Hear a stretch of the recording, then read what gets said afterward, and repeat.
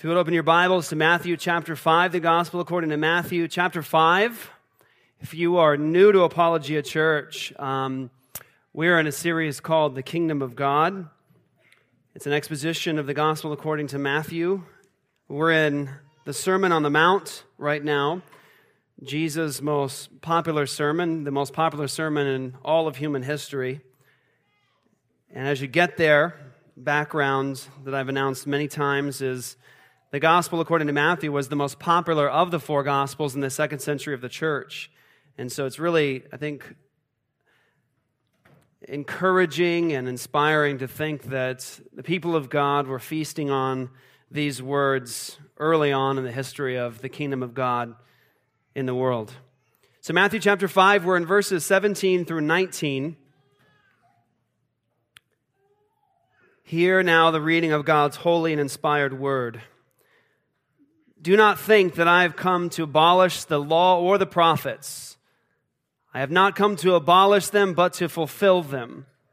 For truly I say to you, until heaven and earth pass away, not an iota, not a dot will pass from the law until all is accomplished.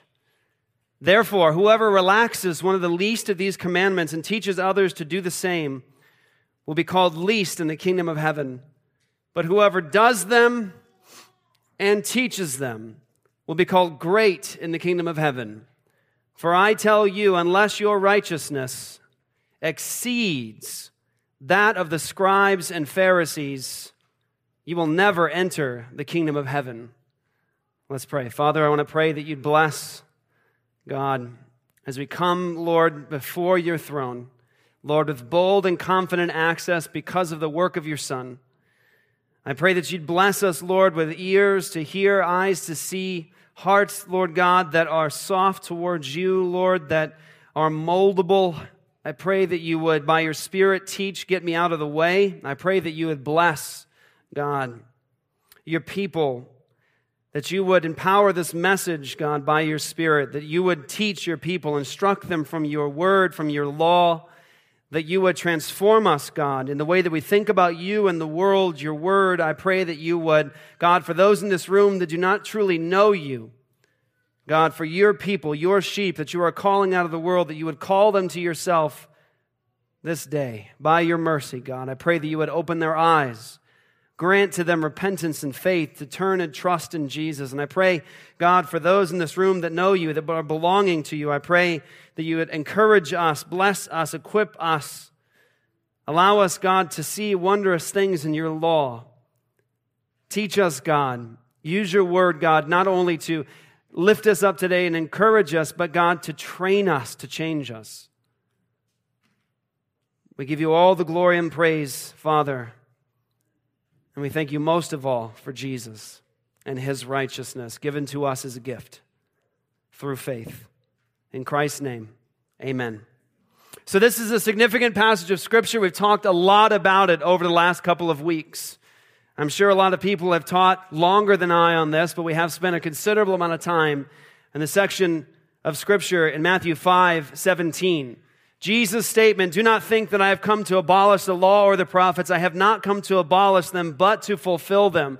And I've told you really, as your pastor, as your brother, that this section of Scripture is vitally important to understand.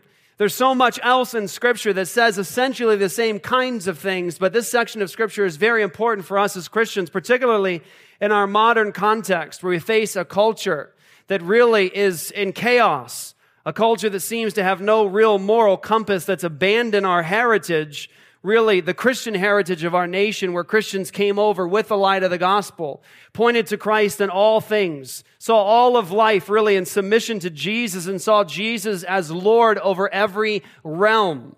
And we live in a culture and a time today where people have abandoned that heritage, first and foremost because they don't know God, they don't love God, they don't want his word or his law, but we've abandoned that heritage and we've abandoned the standard of God's word, and so now we reap the reward, we reap the consequences of that enterprise. We don't point to God and his word as the standard, we point to ourselves, our own passions, our own desires, our own feelings in the moment.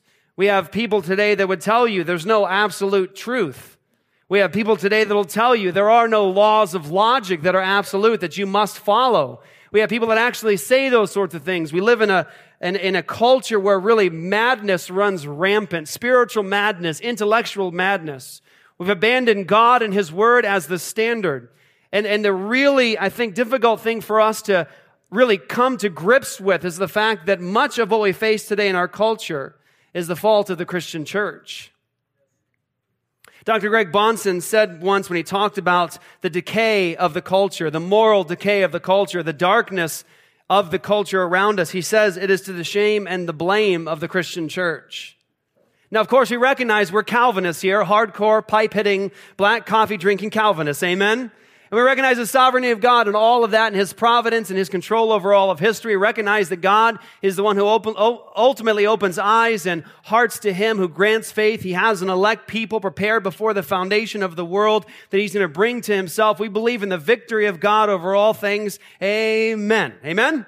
Of course. But we have to recognize that there is also a line drawn toward the consequences.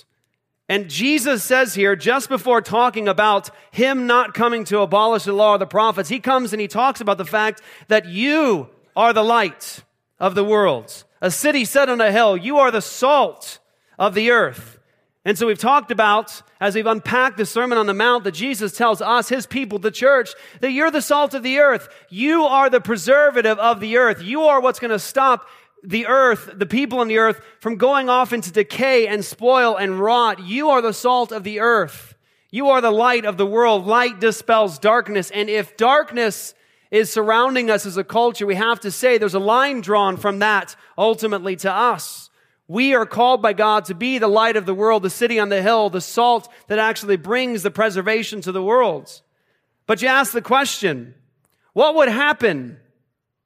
What would happen today if you actually handed the culture over to Christians? What would happen today if you handed the culture over to Christians? You said, by the grace of God, God's given you this nation to disciple, to point to Jesus. What would happen if you gave the culture to Christians this day? Would our answers be any different than the secularists in our culture as to what the true and holy and just standards are in a society? Would we have a different answer in terms of what we do with economics? Would we have a different answer as to what we would do as social institutions? Would we have a different answer in areas of justice and law? Or would we sound really just like them? Or would we as Christians be just essential white noise? Kids, there was this thing called white noise where you turned your TV on and there was no reception. It was just white noise. It was an awful thing. It was a horrible experience. First world problems. This is what we dealt with.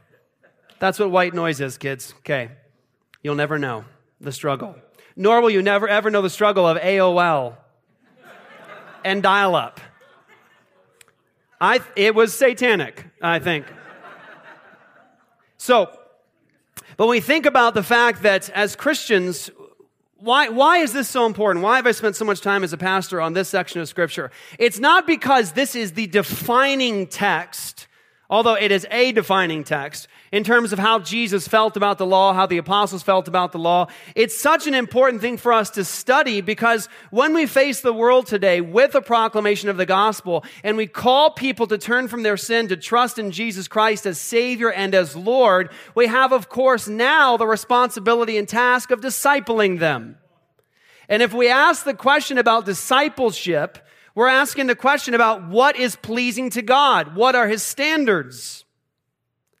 And we can't talk about God's standards today in the 21st century in the evangelical West in any coherent way because we've already a priori left out the possibility that God's word is something we're supposed to look to in terms of His law.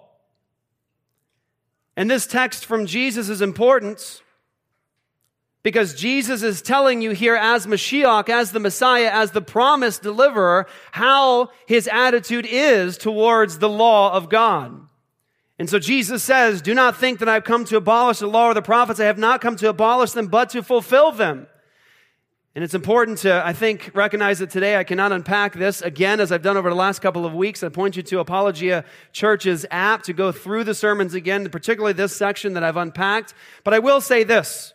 Jesus says, in the Greek, it says, me nomisete. Do not even begin to think. Do not even start to think. Don't even let it come up into your mind that I've come to abolish the law. I have not come to abolish them, but to fulfill. So Jesus comes to fulfill, and I've talked about what that means in the Greek, in the language, and what it means in its context. Jesus did not come to abolish the law, to destroy it, to set it completely aside as though it were no longer relevant or abiding in any sense. Jesus, in fact, fulfills it, brings it to its completed purpose. And it's important for us to recognize something, and this is vitally important. As we move away from this text, I need to make sure that as a church, you understand what must be understood here in this text about Christ and His words, about the law of God. I want to say you have to understand a point of major emphasis, and that is this. The Messiah must have this attitude towards the law of God. Let me say that again. The Messiah must have this attitude towards the law of God. He must.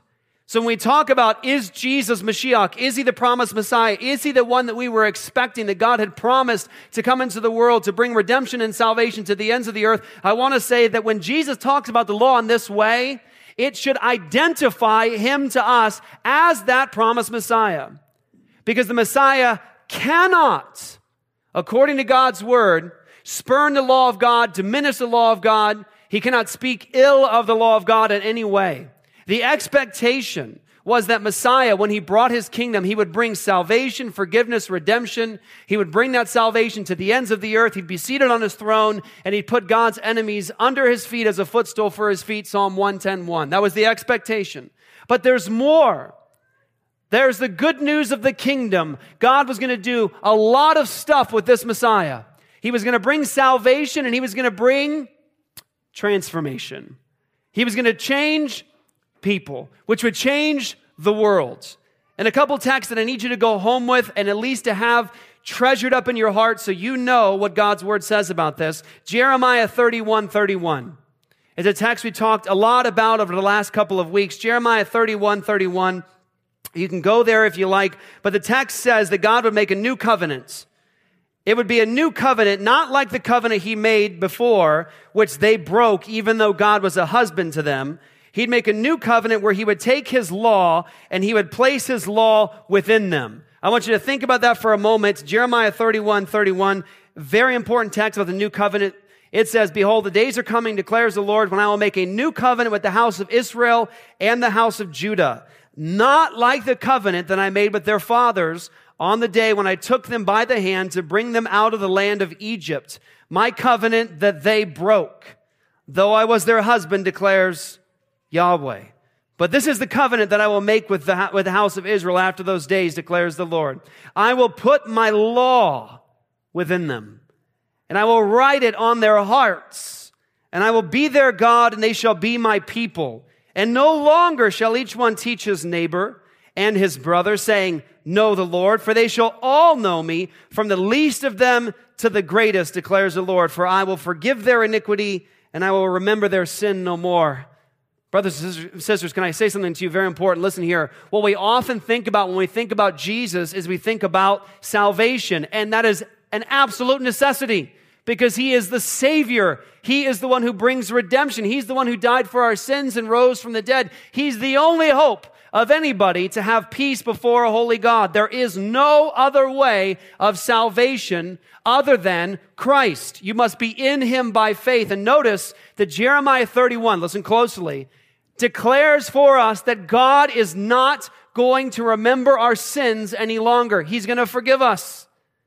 And we have to all say to that, praise God, glory to God, because I'm a wretch. I deserve God's judgment. I deserve His wrath. And He promises that in a new covenant, He's going to wash my sins away. Brothers and sisters, nothing else matters more than that. For any person, how we are with God is the most important question you could ever ask. In the last day, that's all that ultimately matters.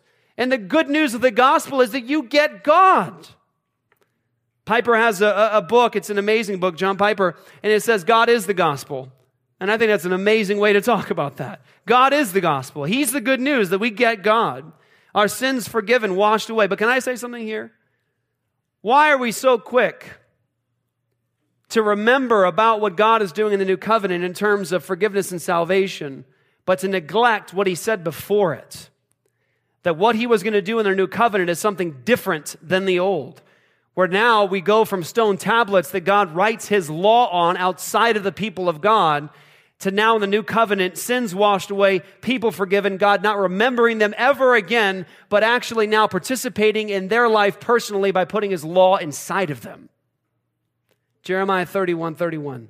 So when Jesus comes and he says, I have not come to abolish it, I've come to fulfill it, you have to say, that's exactly what I expect the Messiah to say. Because part of the new covenant promise is God's law inside of his people. They're now internally motivated to obey God's law in a way that they did not have the ability to do under the old covenant.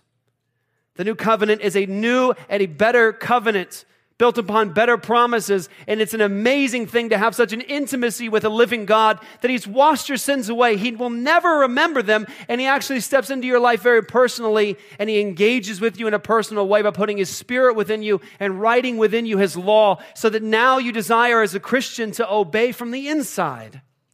But notice, what's the promise? What is he going to put within his people? Tell me. The law. Now, Jeremiah is a Jew. He's a monotheistic Jew. He loves the law of God. That's what God calls him to do and to be before him. He's not supposed to hate his law. He's to love God's law. He knows what the law is. It was given to him. And he tells people in a new covenant, God says he's taking the law and he's putting it within you. That's the promise. Another promise, different book, Isaiah chapter 2. Go to Isaiah chapter 2. I want you to see these promises because they're vitally important to remember in terms of what God is going to do in the world. Isaiah chapter 2. Hopefully by the end of Matthew chapter 5, you'll have memorized these passages. We've talked about them so much. But look at the promise, Isaiah chapter 2. Listen closely. The word that Isaiah, the son of Amos, saw concerning Judah and Jerusalem. It shall come to pass. Now, I should say this, and I don't want to make assumptions here. I think it's unfair to keep doing that. So let me make sure I try to be a good teacher and a good pastor to you now. Isaiah is written about 700 years before Jesus. Think about that. 700 years before Jesus, this is written down. This whole book is about Jesus. Isaiah is just chock full of Christ. It's just Jesus over and over and over. It's all these different vantage points of Jesus as conquering king, as suffering servant, as the one who brings justice in the world. It's really an amazing thing. We have a copy of Isaiah from the Dead Sea Scrolls that predate Christ by about 200 years.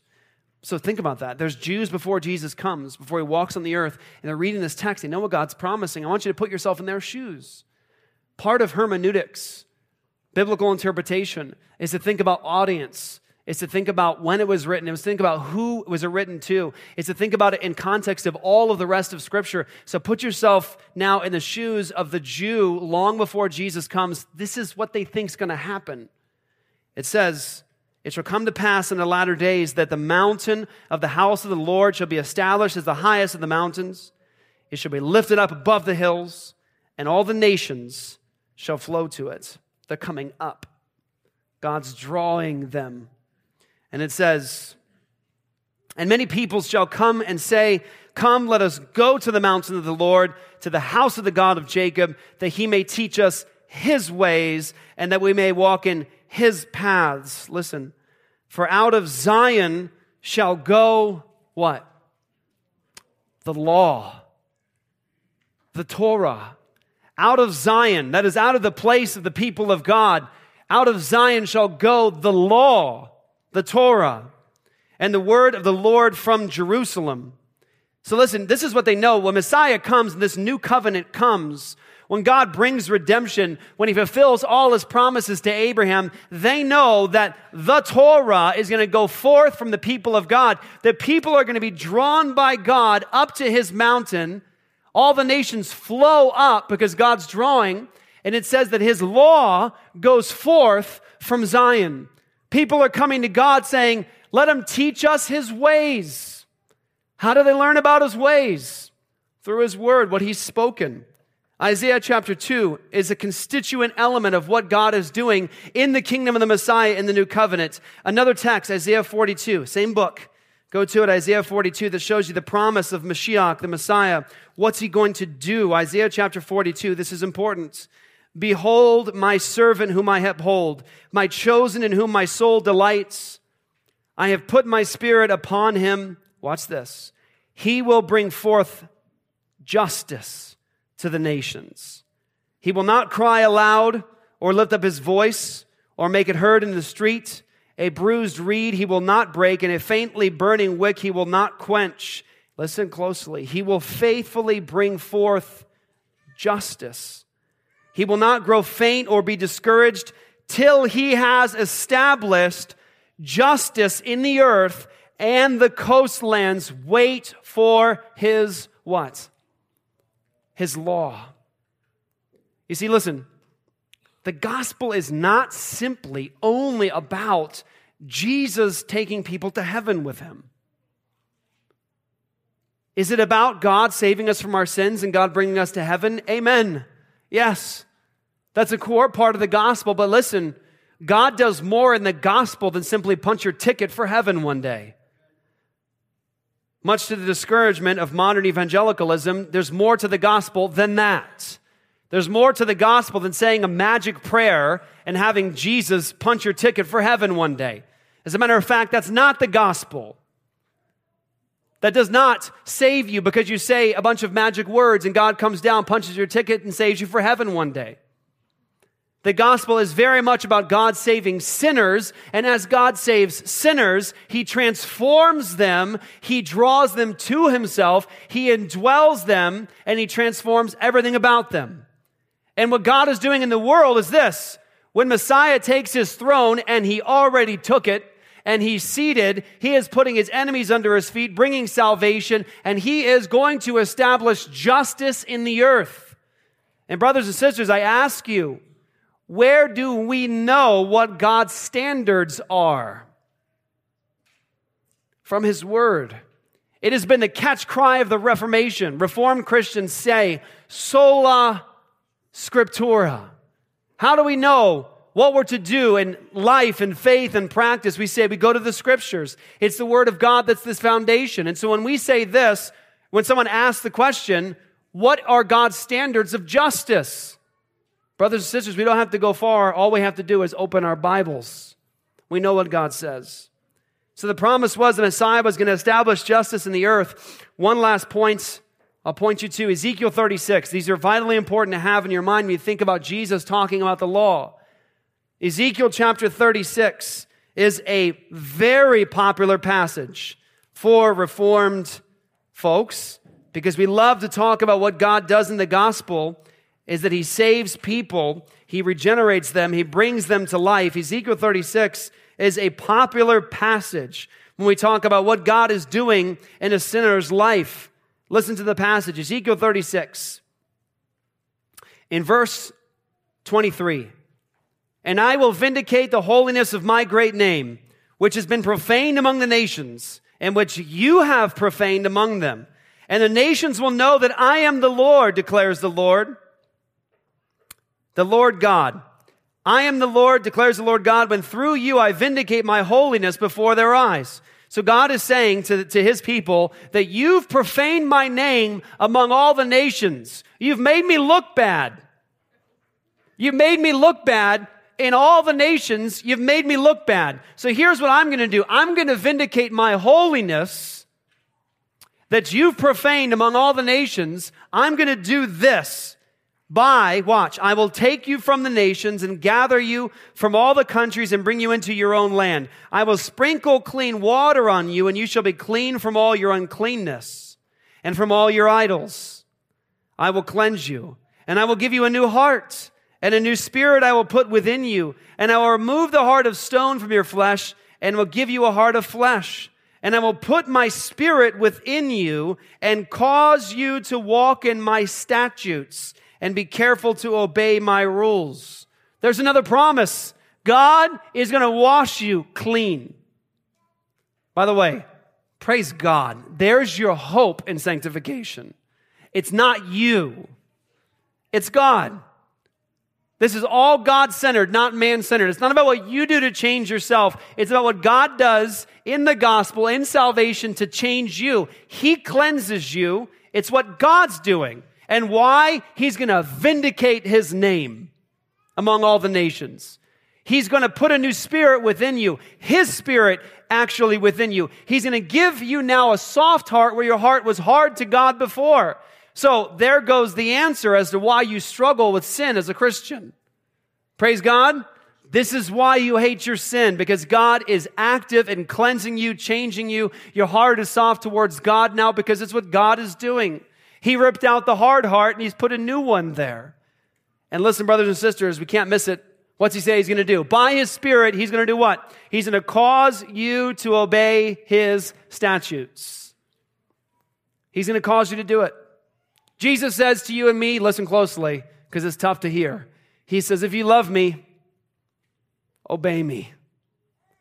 And you think as a Christian, man, I do, and I stink at it. I do love you, and I'm really bad at it. I'm really bad at obeying you. And the hope you and I have as Christians is the obedience that flows from us towards God isn't an obedience that's born in us. It's God doing it in and through you. Ezekiel 36. So those texts need to be understood in terms of the Messiah must have this attitude towards the law of God. One is the expectation of those promises of the law of God in a new covenant. Number two, listen closely. This is very, very important, and it goes perfectly well at the end of this text today. In terms of our righteousness being a righteousness greater than that of the scribes and the Pharisees. The Messiah must have had an attitude towards the law, but the Messiah also has to be that way towards the law because he is our substitute. Here's the thing, listen. If somebody in this room volunteered to be your substitutes, and they were the best Christian you know, they had the best devotional life. They were so sweet and so wonderful and amazing. They're always in the Word of God. They love Jesus, and you just see Christ in them. If that person said, I'll be your substitute, I'll represent you before God, you need to run in horror. Because the best of our righteousness is filthy rags before the throne of God. No sinner can represent another sinner because all you have is sin. And the Bible says, James says, whoever should keep the whole law, James chapter 2, verse 10, whoever should keep the whole law and yet stumble in one point, he is guilty of all of it. So you cannot be justified before God by the law of God, and no sinner in the world is worthy to stand before a holy God. All we deserve at that point is death. Moses can't represent you. Abraham can't represent you. David cannot represent you. Trust me, okay? Cannot represent you. Peter cannot represent you. Paul cannot represent you. John cannot represent you. Only a perfect substitute can represent you or me. And the Messiah must feel this way about the law of God if he's to represent you. Because God expects perfect obedience, and none of us have given it. And so when Jesus comes saying, I have not come to abolish the law or the prophets, but I've come to fulfill them, you want to take a deep breath and experience the peace knowing you have a Messiah that feels that way about God's law. Because you know what? Every single one of us don't. In ourselves, we try to tear down God's standards at every turn of our lives. We try to abolish God's law daily in our lives because we are sinners. We are rebels against the King. God says this, we say no that. God says there, we say no this way. God's standards are higher because they represent his own holy character. And Jesus comes and says, don't even begin to think. Don't even start to think that I've come to abolish the law or the prophets. I have not come to abolish them, but to fulfill them. Jesus is the promised Messiah. Isaiah 43, he's the Messiah that's going to be watched. Listen closely. He's going to be the one that's counted among the rebels. He's going to be the one that's bruised for our transgressions, pierced for us. God's going to lay on him the iniquity of us all. And in order to be a worthy sacrifice and substitute, you have to have perfect law obedience. And Jesus is that for you and for me. Praise God. So praise God when Jesus comes in talking like that because the Messiah must. Next point of the passage in Matthew, again, Matthew chapter 5, and we're going to try to move through here quickly to get to the last portion here. Jesus says, "Truly I say to you, until heaven and earth pass away, not an iota, not a dot will pass from the law until all is accomplished." The word accomplished is ginomai, the word accomplished, and it essentially means to take place, to be accomplished. And so essentially we want to talk here that Jesus talks about the abiding validity of the law of God, that he hasn't come to abolish it, but to fulfill it, and the law itself will have an abiding validity until the consummation. We have to think in terms of there are promises in the law of God and in the prophets concerning what God is doing in the world, in the eschaton. As history is summed up, God is doing things, and those things, Jesus says, will be accomplished. It is a guaranteed promise from God. They will be accomplished. There is a unity in the Scriptures, a unity in the law of God. It comes from the same God with a perfect and holy, consistent voice. He's not the author of confusion. So listen closely. We know that as God moves history towards the consummation, the law of God has relevance. And there are promises in the law and the prophets about what God is doing in the world to bring glory to himself through his Messiah. And Jesus says, not a dot, not an iota will pass from the law until all is accomplished. Now listen closely. This is very, very important. Listen. Okay, this is where you grab hold right here, guys. Because someone might say, well, Jeff, I don't agree with Spurgeon.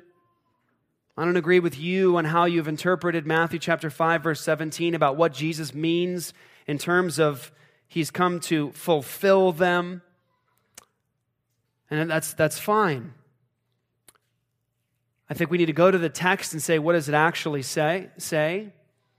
But no matter what you say about Matthew 5:17 and what Jesus means by not abolishing but fulfilling, you have to come face to face with Jesus in Matthew chapter 5, verse 19. Look what he says. Jesus says about the law, about the prophets, listen, therefore, whoever. Notice he says, therefore, I have not come to abolish, but to fulfill. Not an iota, not a dot will pass until all is accomplished. Therefore, because of all that, because everything I just said to you, therefore, whoever relaxes one of the least of these commandments and teaches others to do the same will be called least in the kingdom of heaven. Brothers and sisters, we live in a time where Christians, people who profess faith in Jesus Christ as Savior and Lord, deny the goodness of God's law today. We live in a time where people actually mock what God did and said in the Old Testament as somehow unjust or not good or not holy. We look as Christians today, as 21st century modern evangelicals, we look at the law of God and we see God saying things and doing things, and be honest, when you see it, it's revolting to you. You step back and you say, well, that's not good anymore. Or I can't believe that God acted that way, or I can't believe that God said that. The truth is, God's word is holy and good and true. It comes from his own mouth. It is a representation of his own character. And if we treat the law of God in a low way, and we say not good, not true, not holy, and we tell people not to obey it, Jesus says you are least in the kingdom of heaven. Jesus says, whoever does them and teaches them will be called great in the kingdom of heaven. Now again, if you're new to Apologia Church, we have talked over the last couple of weeks that of course there are changes in the administration. There are of course changes in the law of God. We have a priest now forever in the heavens interceding for us that will never die again. We have a temple now, one not built with hands that can never be destroyed. We have a perfect sacrifice once for all, never to be done again. And we now have perfect access to the throne of God with boldness and confidence because of Jesus. So are things different? No, they're very different. But is the law of God irrelevant for us as Christians today? Absolutely not. And we look at the law of God today and we say, the least of things, and Jesus says the least of things. Let me give you one of the least of things, the least of these. The Apostle Paul is talking to Timothy, writing to Timothy actually, and he tells him an animal husbandry law of the Old Testament. Let me say that again, animal husbandry. And you might be thinking, who cares about that? I live in Phoenix. It's hard to get chickens, right? Or I don't really have an ox treading the grain for me, so I'm sure that law is no longer relevant.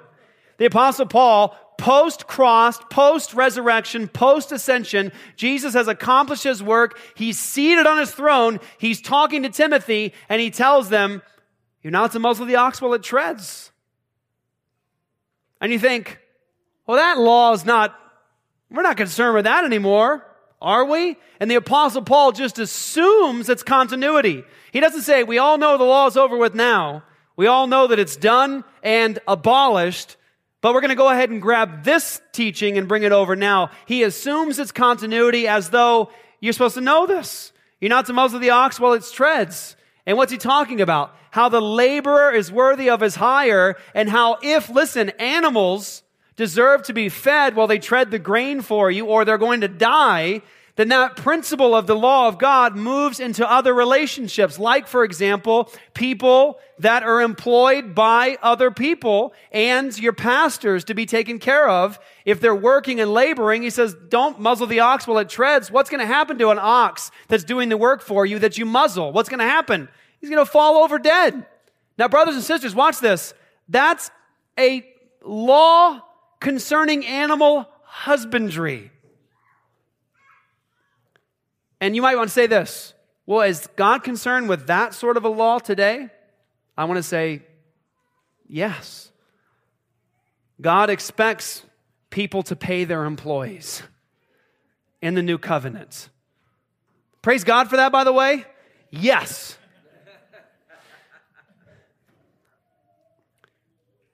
Next, as you guys think about that, I just want to encourage you to see in that Jesus says two things: does them, teaches them, will be called great in the kingdom of heaven.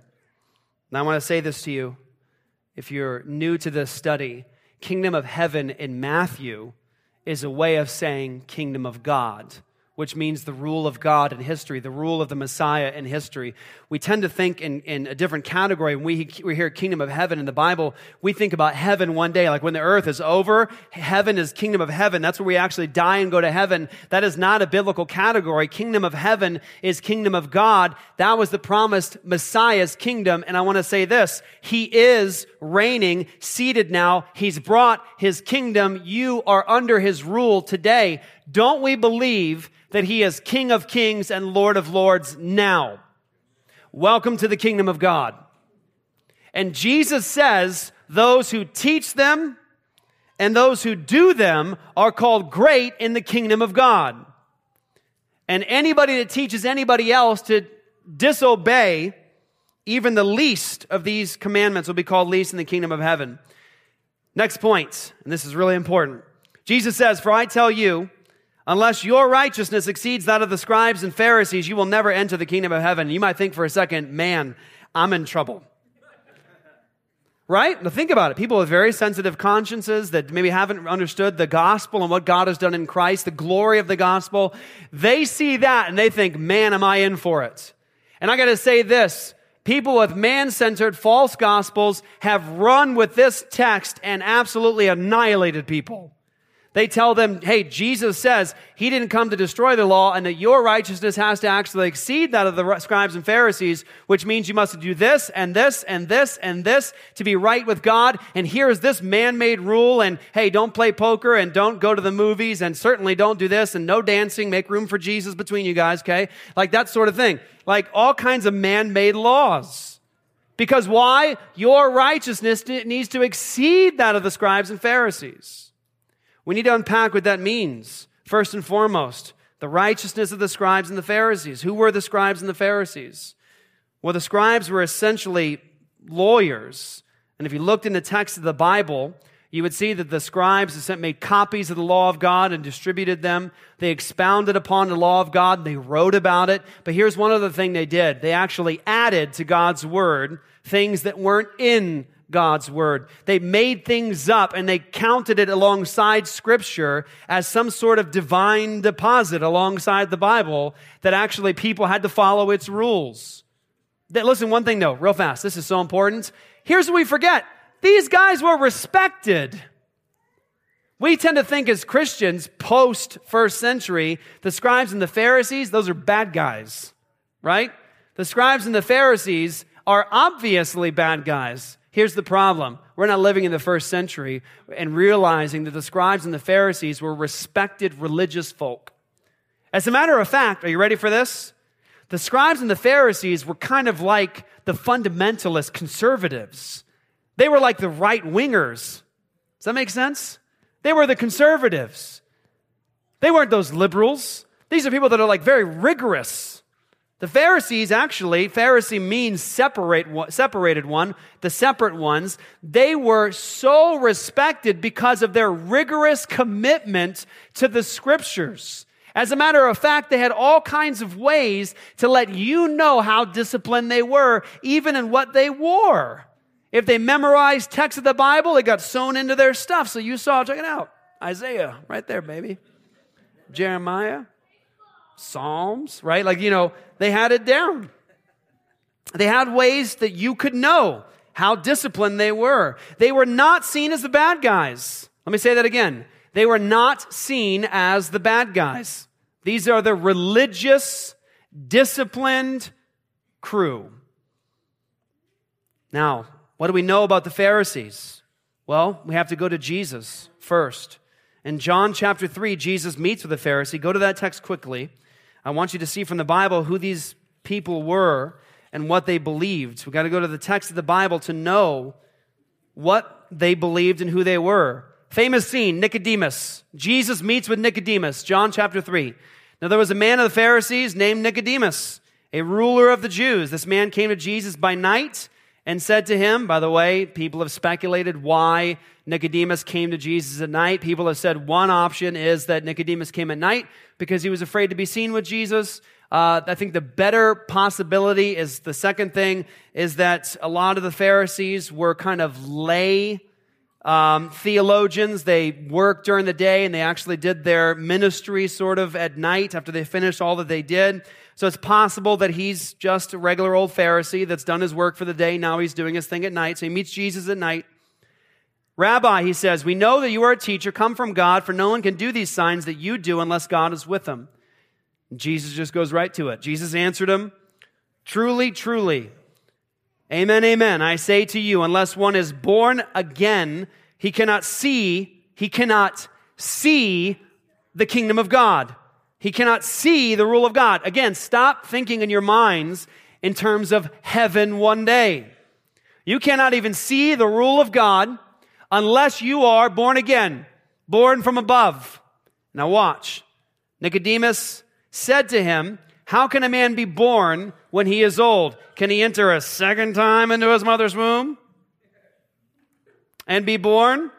Jesus answered, truly, truly, I say to you, unless one is born of water and the Spirit, he cannot enter the kingdom of God. That which is born of the flesh is flesh, and that which is born of the Spirit is spirit. Do not marvel that I say to you, you must be born again. The wind blows where it wishes, and you hear its sound, but you do not know where it comes from or where it goes. So it is with everyone who is born of the Spirit. Now, people have destroyed this text, particularly cultists. How? They've said, you see, folks, y'all must be born again. Y'all got to be born of the water and the Spirit. The water and the Spirit, okay? And the water there is water baptism. And so y'all got to be born of water baptism, Spirit baptism. That's how it takes place, born again, okay? Because we don't know how to read our Bibles. Jesus is a Jewish teacher, a Jewish rabbi talking to a Jewish rabbi. They both know their Bibles. They were raised in Jewish Awanas. They know the Bible. Now, this Pharisee, this Jew, who knows his Bible, says to Jesus, okay, I can't even see the rule of God unless I'm born again. How do I get born again? Get back in my mom's womb? Come out a second time? And so Jesus says, you must be born of the water and the Spirit. Now, can we think from this message of any other time in the Old Testament where there was a promise of water and Spirit? Ezekiel what? 36. What did God say he was going to do in the kingdom of God, the new covenant? What was he going to do in the world through this Messiah's work to vindicate the holiness of his great name? He was going to what? Sprinkle clean water on you so you'd be clean, and he would put his Spirit where? Within you. He would give you a new heart, and he would cause you to obey his statutes. So what does Jesus say to Nicodemus? He says to him, you have to be born again. You have to be born of the water and the Spirit. And Nicodemus says, how do I do it? And Jesus says, the wind blows where it wishes. Now watch this. That's not some cryptic thing Jesus is saying, right? Like you ask him a direct question, Jesus is just trying to be really difficult, right? Oh, the wind blows where it wishes, okay?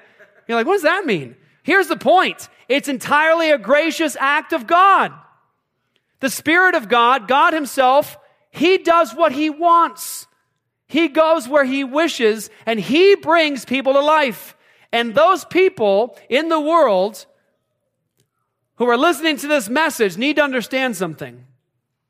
It is the Spirit of God that gives people the ability to even see the things of God. You can't even perceive the kingdom of God, the rule of God in history, unless you've been born again. Watch this. Christians, who's the king of the world? Jesus. Is he king now? Is he reigning now? Is he ruler now? Does Obama believe that? No. But you see it, don't you? Because you've been born from above. Christians see the kingdom of God and the rule of God because we have been born again. Nicodemus is a Pharisee. Next point. Jesus tells us an important story about Pharisees that, brothers and sisters, has to be understood by us, because this is the nuts and bolts right here of, I think, what it means to come to God. And I think that the Pharisee in this text really can easily represent so many world religions and how they handle coming to God. In Luke chapter 18, verse 9, Jesus tells the story of a Pharisee and a tax collector. If we're to understand, listen, if we're to understand what Jesus says when he says that your righteousness must exceed that of the scribes and the Pharisees, then we've got to understand what they thought. What did they believe? What were they like? And Jesus, watch this, says in verse 9, he also told this parable to some who trusted in themselves that they were righteous. Now pause. Listen. That belief will destroy you before God. There is no hope. There is absolutely no hope. It says that these people trusted that in themselves they were righteous, and they treated others with contempt. Now watch. 2 men went up into the temple to pray, one a Pharisee and the other a tax collector. Tax collector is a scum of society in this day. And today. Okay.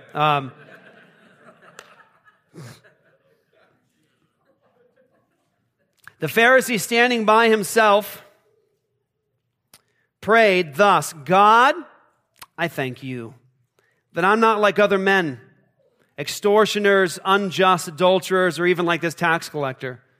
I fast twice a week. I give tithes of all that I get. You've got to grapple with this. Listen, most religions aren't brave enough to just go full on Pelagian. To say it's all me, it's not God, I don't need his grace. Very few people have the nerve to say that.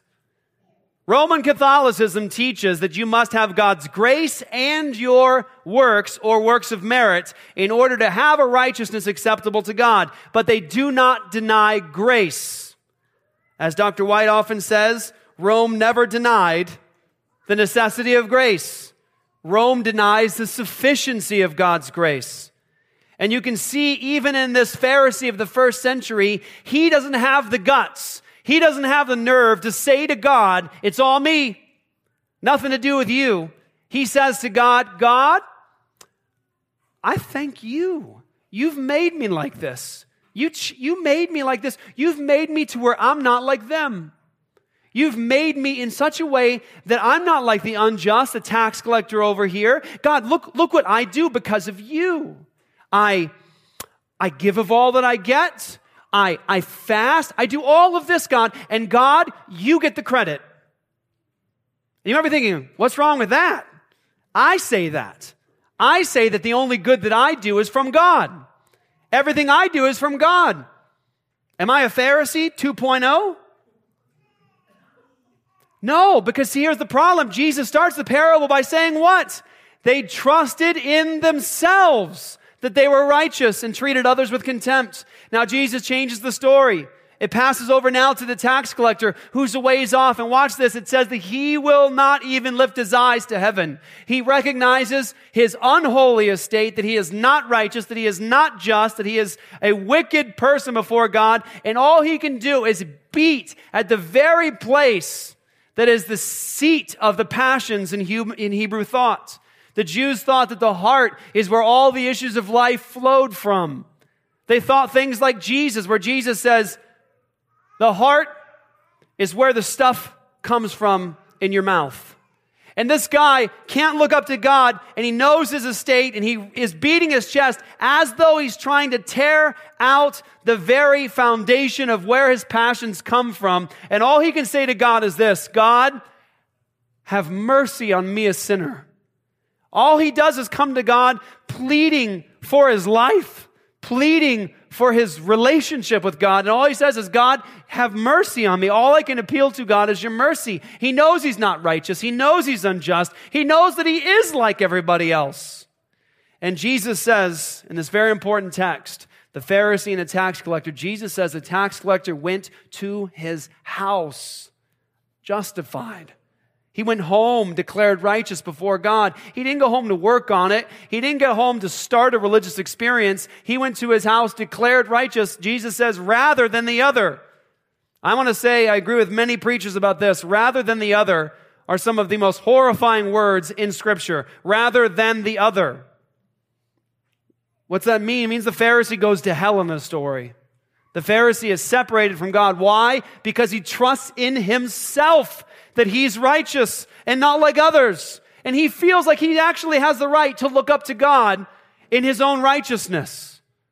That's what they believed. They believed that they were in themselves righteous, trusted that in themselves they were righteous. The Apostle Paul, 2 points.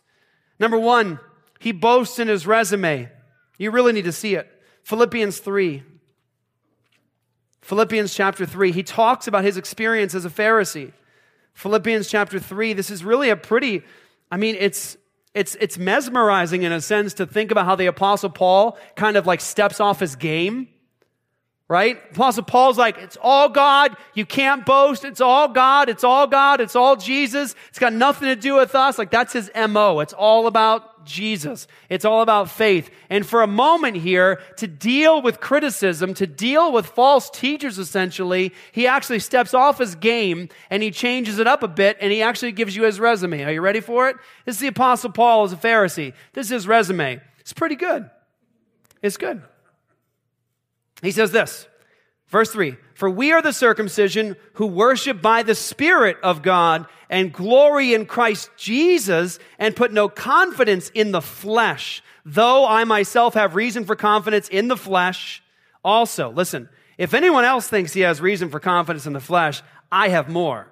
Circumcised on the 8th day of the people of Israel, of the tribe of Benjamin, a Hebrew of Hebrews, as to the law, a Pharisee. Pause for a second. What's that mean? He actually, as part of boasting, listen to this, as part of his boasting, in order to catch your attention, what's he say about him and the law? He says, as to the law, a Pharisee. What's that mean? In their day, they would have seen that as the highest view of the law. That tells you a bit about the Pharisees. In order for him to brag, he tells you he was a Pharisee. And so, He says, as to zeal, a persecutor of the church. As to righteousness under the law, blameless. Now you understand, of course, that that's a little bit tongue-in-cheek, because Paul says that through the law, nobody will be justified before God, that all of us have fallen short of the glory of God. And his point is, as a Pharisee, as you would have seen him, as to the law, he was blameless. You couldn't have found any guilt in him before him because he was so rigorously committed to keeping it. And he says this, but whatever gain I had, I counted as loss for the sake of Christ. Indeed, I count everything as loss because of the surpassing worth of knowing Christ Jesus my Lord. For his sake I have suffered the loss of all things and count them as rubbish, in order that I may gain Christ, listen, and be found in him, not having a righteousness of my own that comes from the law, but that which comes through faith in Christ, the righteousness from God that depends on faith. Did you catch it? Did you see it? He actually says, this is who I was, this is what I did, and I say throw it all away so I can be found in Jesus and not have a righteousness of my own, like the Pharisee thought in Luke 18. He trusted in himself that he was righteous, and Paul says this, I have learned in Christ to abandon all of what I had before in terms of righteousness in the law before God, and I don't want it.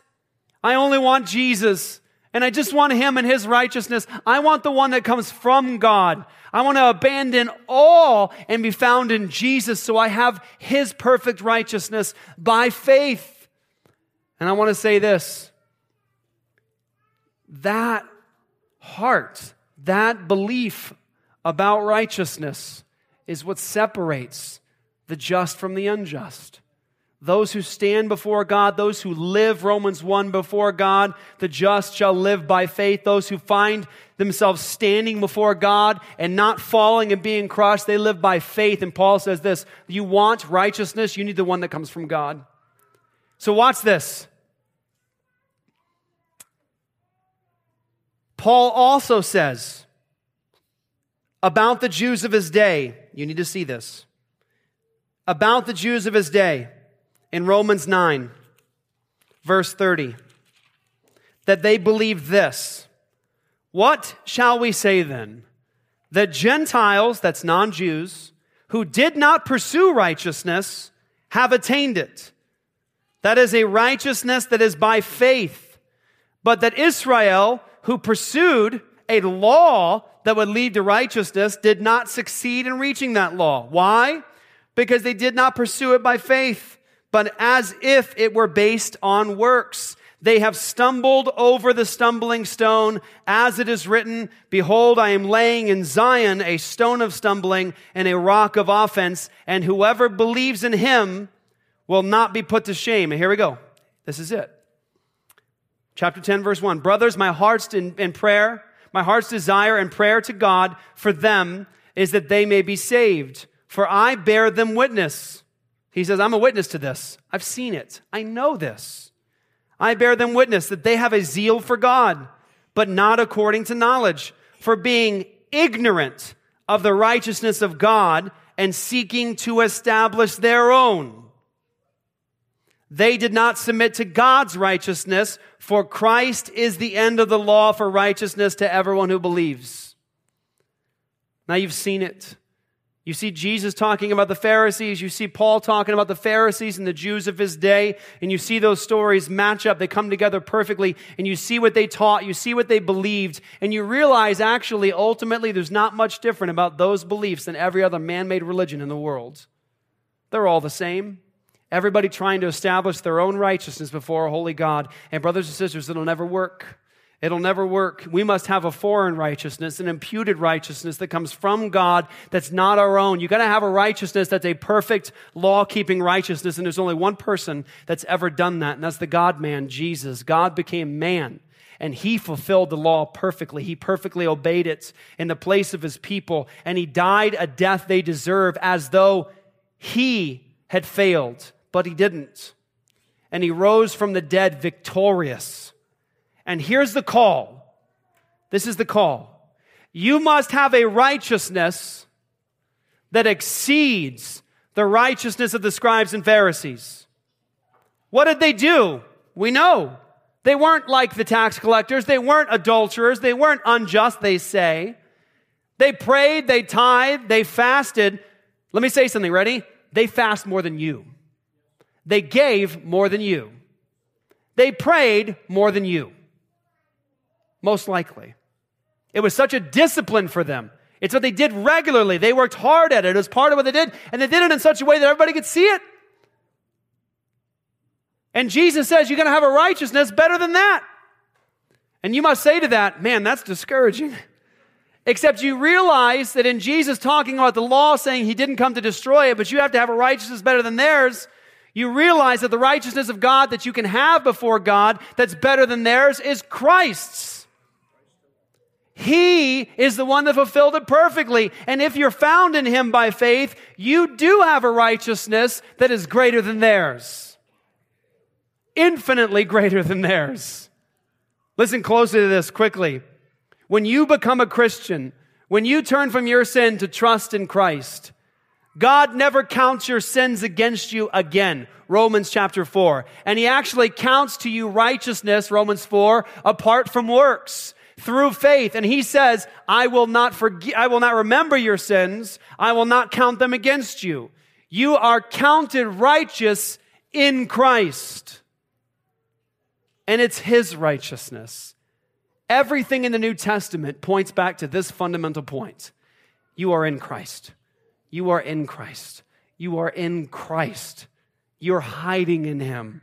You're shielded from the wrath of God because you're in him. You have a righteousness forever that's not your own.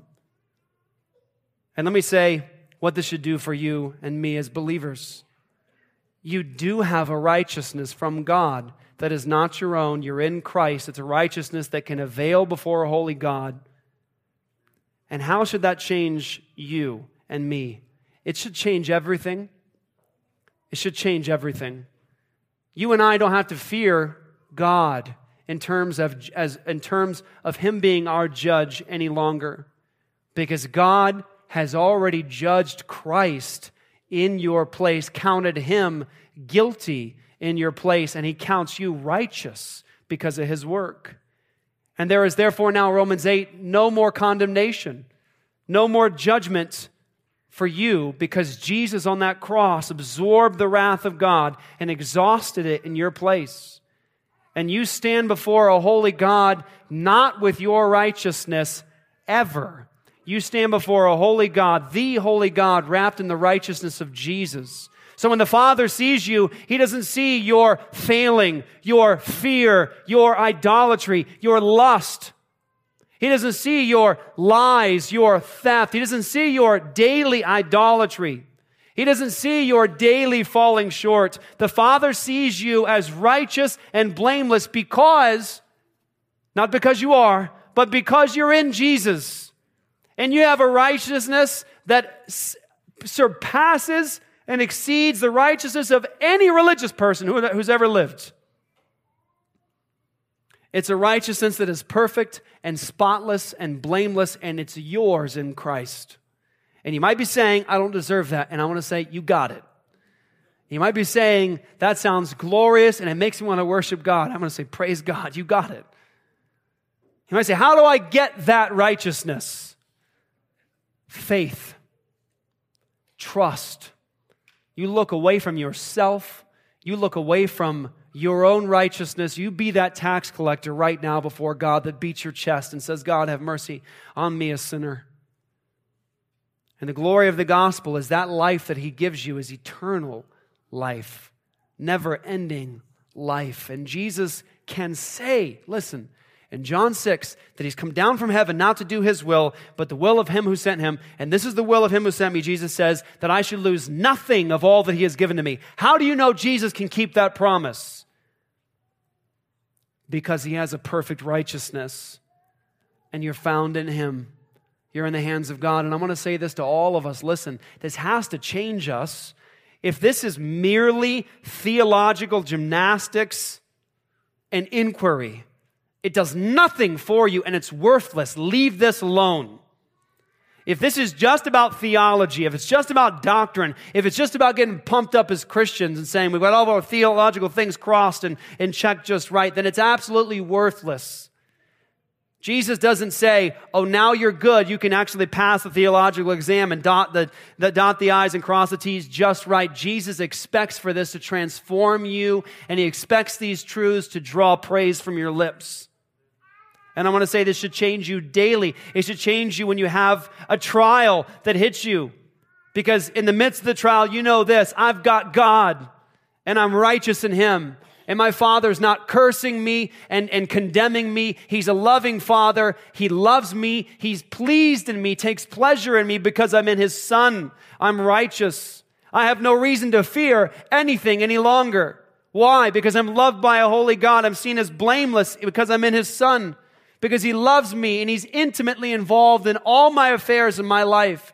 There's no reason to fear for my life, for my children, for my future, for my finances. Why? Because I've got God.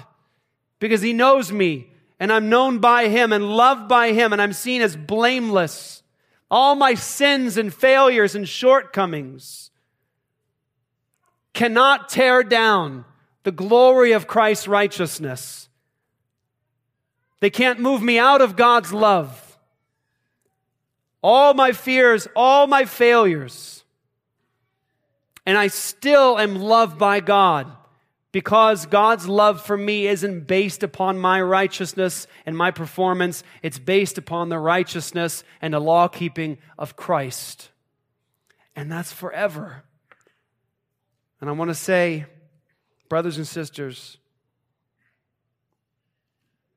I think that it's important for us to notice that as Jesus talks about the law, and he says he didn't come to abolish it, but to fulfill it, and he tells us that you must do them and teach them to be called great in the kingdom of heaven, as he talks about how he must have a righteousness greater than that of the scribes and Pharisees, we can take hope in the fact that we do have that righteousness in Christ.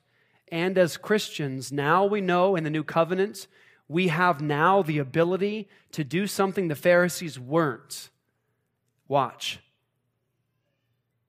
Obey God, standing in righteousness, and obey him from the inside. So whereas the Pharisees in the Sermon on the Mount are praying so people see them pray, and they're giving so people see them give, and they're fasting so people see them fast, Jesus is saying, don't do that. Pray between you and your God in your closet. Give so one hand doesn't know what the other one's doing, and you fast so that you're hungry for God and not for attention. You have the ability now as a Christian, because of his Spirit covered in righteousness, to do the things that God calls you to do and be. And in Romans 6-8, Apostle Paul says this, in the flesh, you cannot submit to the law of God. You're not even able to do so. You cannot do what's pleasing to God, but you're not in the flesh any longer. You're in the Spirit. And now you're able to fulfill the righteous requirement of the law, which is what? Love your neighbor as you love yourself. Love does no harm to its neighbor. In the new covenant, covered in Christ's righteousness, empowered by his Spirit, you can live for God for real. And don't you love this? And I'm closing. This is so important to me. Don't you love how God causes you to hate your own hypocrisy? Can you dwell on that, meditate on that for a bit? Just chew on that for a while. Jesus says the Pharisees trusted in themselves. They were righteous. They do outward acts of righteousness and discipline so people see them. You see them condemn that sort of stuff. And then Jesus has a people that he actually says, I'm never going to lose you. I'm never going to forsake you. I'm going to wash you of your sins. I'll never remember them again. And I'm going to put my law within you, and I'm going to cause you to obey me from the inside. And so you look at the Pharisees in the New Testament, you're like, ooh, that's icky. How gross is that? To be a hypocrite, a pretender, an actor. And listen, not only does God give you his righteousness, but he actually causes you to live with true righteousness. Obedience from the heart, because God's there. Let's pray. Father, I pray you bless, God, the message that went out today. I pray you bless it for your glory. I pray that it would cause us to be transformed. I pray that, God, you'd use this, God, to draw people to yourself. I pray that even now you would draw people to repentance, that they would turn from their sins and their attempt to be righteous before you through obedience to the law, that they would turn from that they would turn from their sins against you, and they would cling to Christ, be found in him, and trust him. I pray in this room right now, if there's anybody in this room that doesn't know you as Savior and Lord, that you would grant them repentance even now and faith to come to you. Thank you, Lord Jesus, for your love for sinners, and we thank you for your perfect righteousness that we have as a gift by your grace through faith. Amen.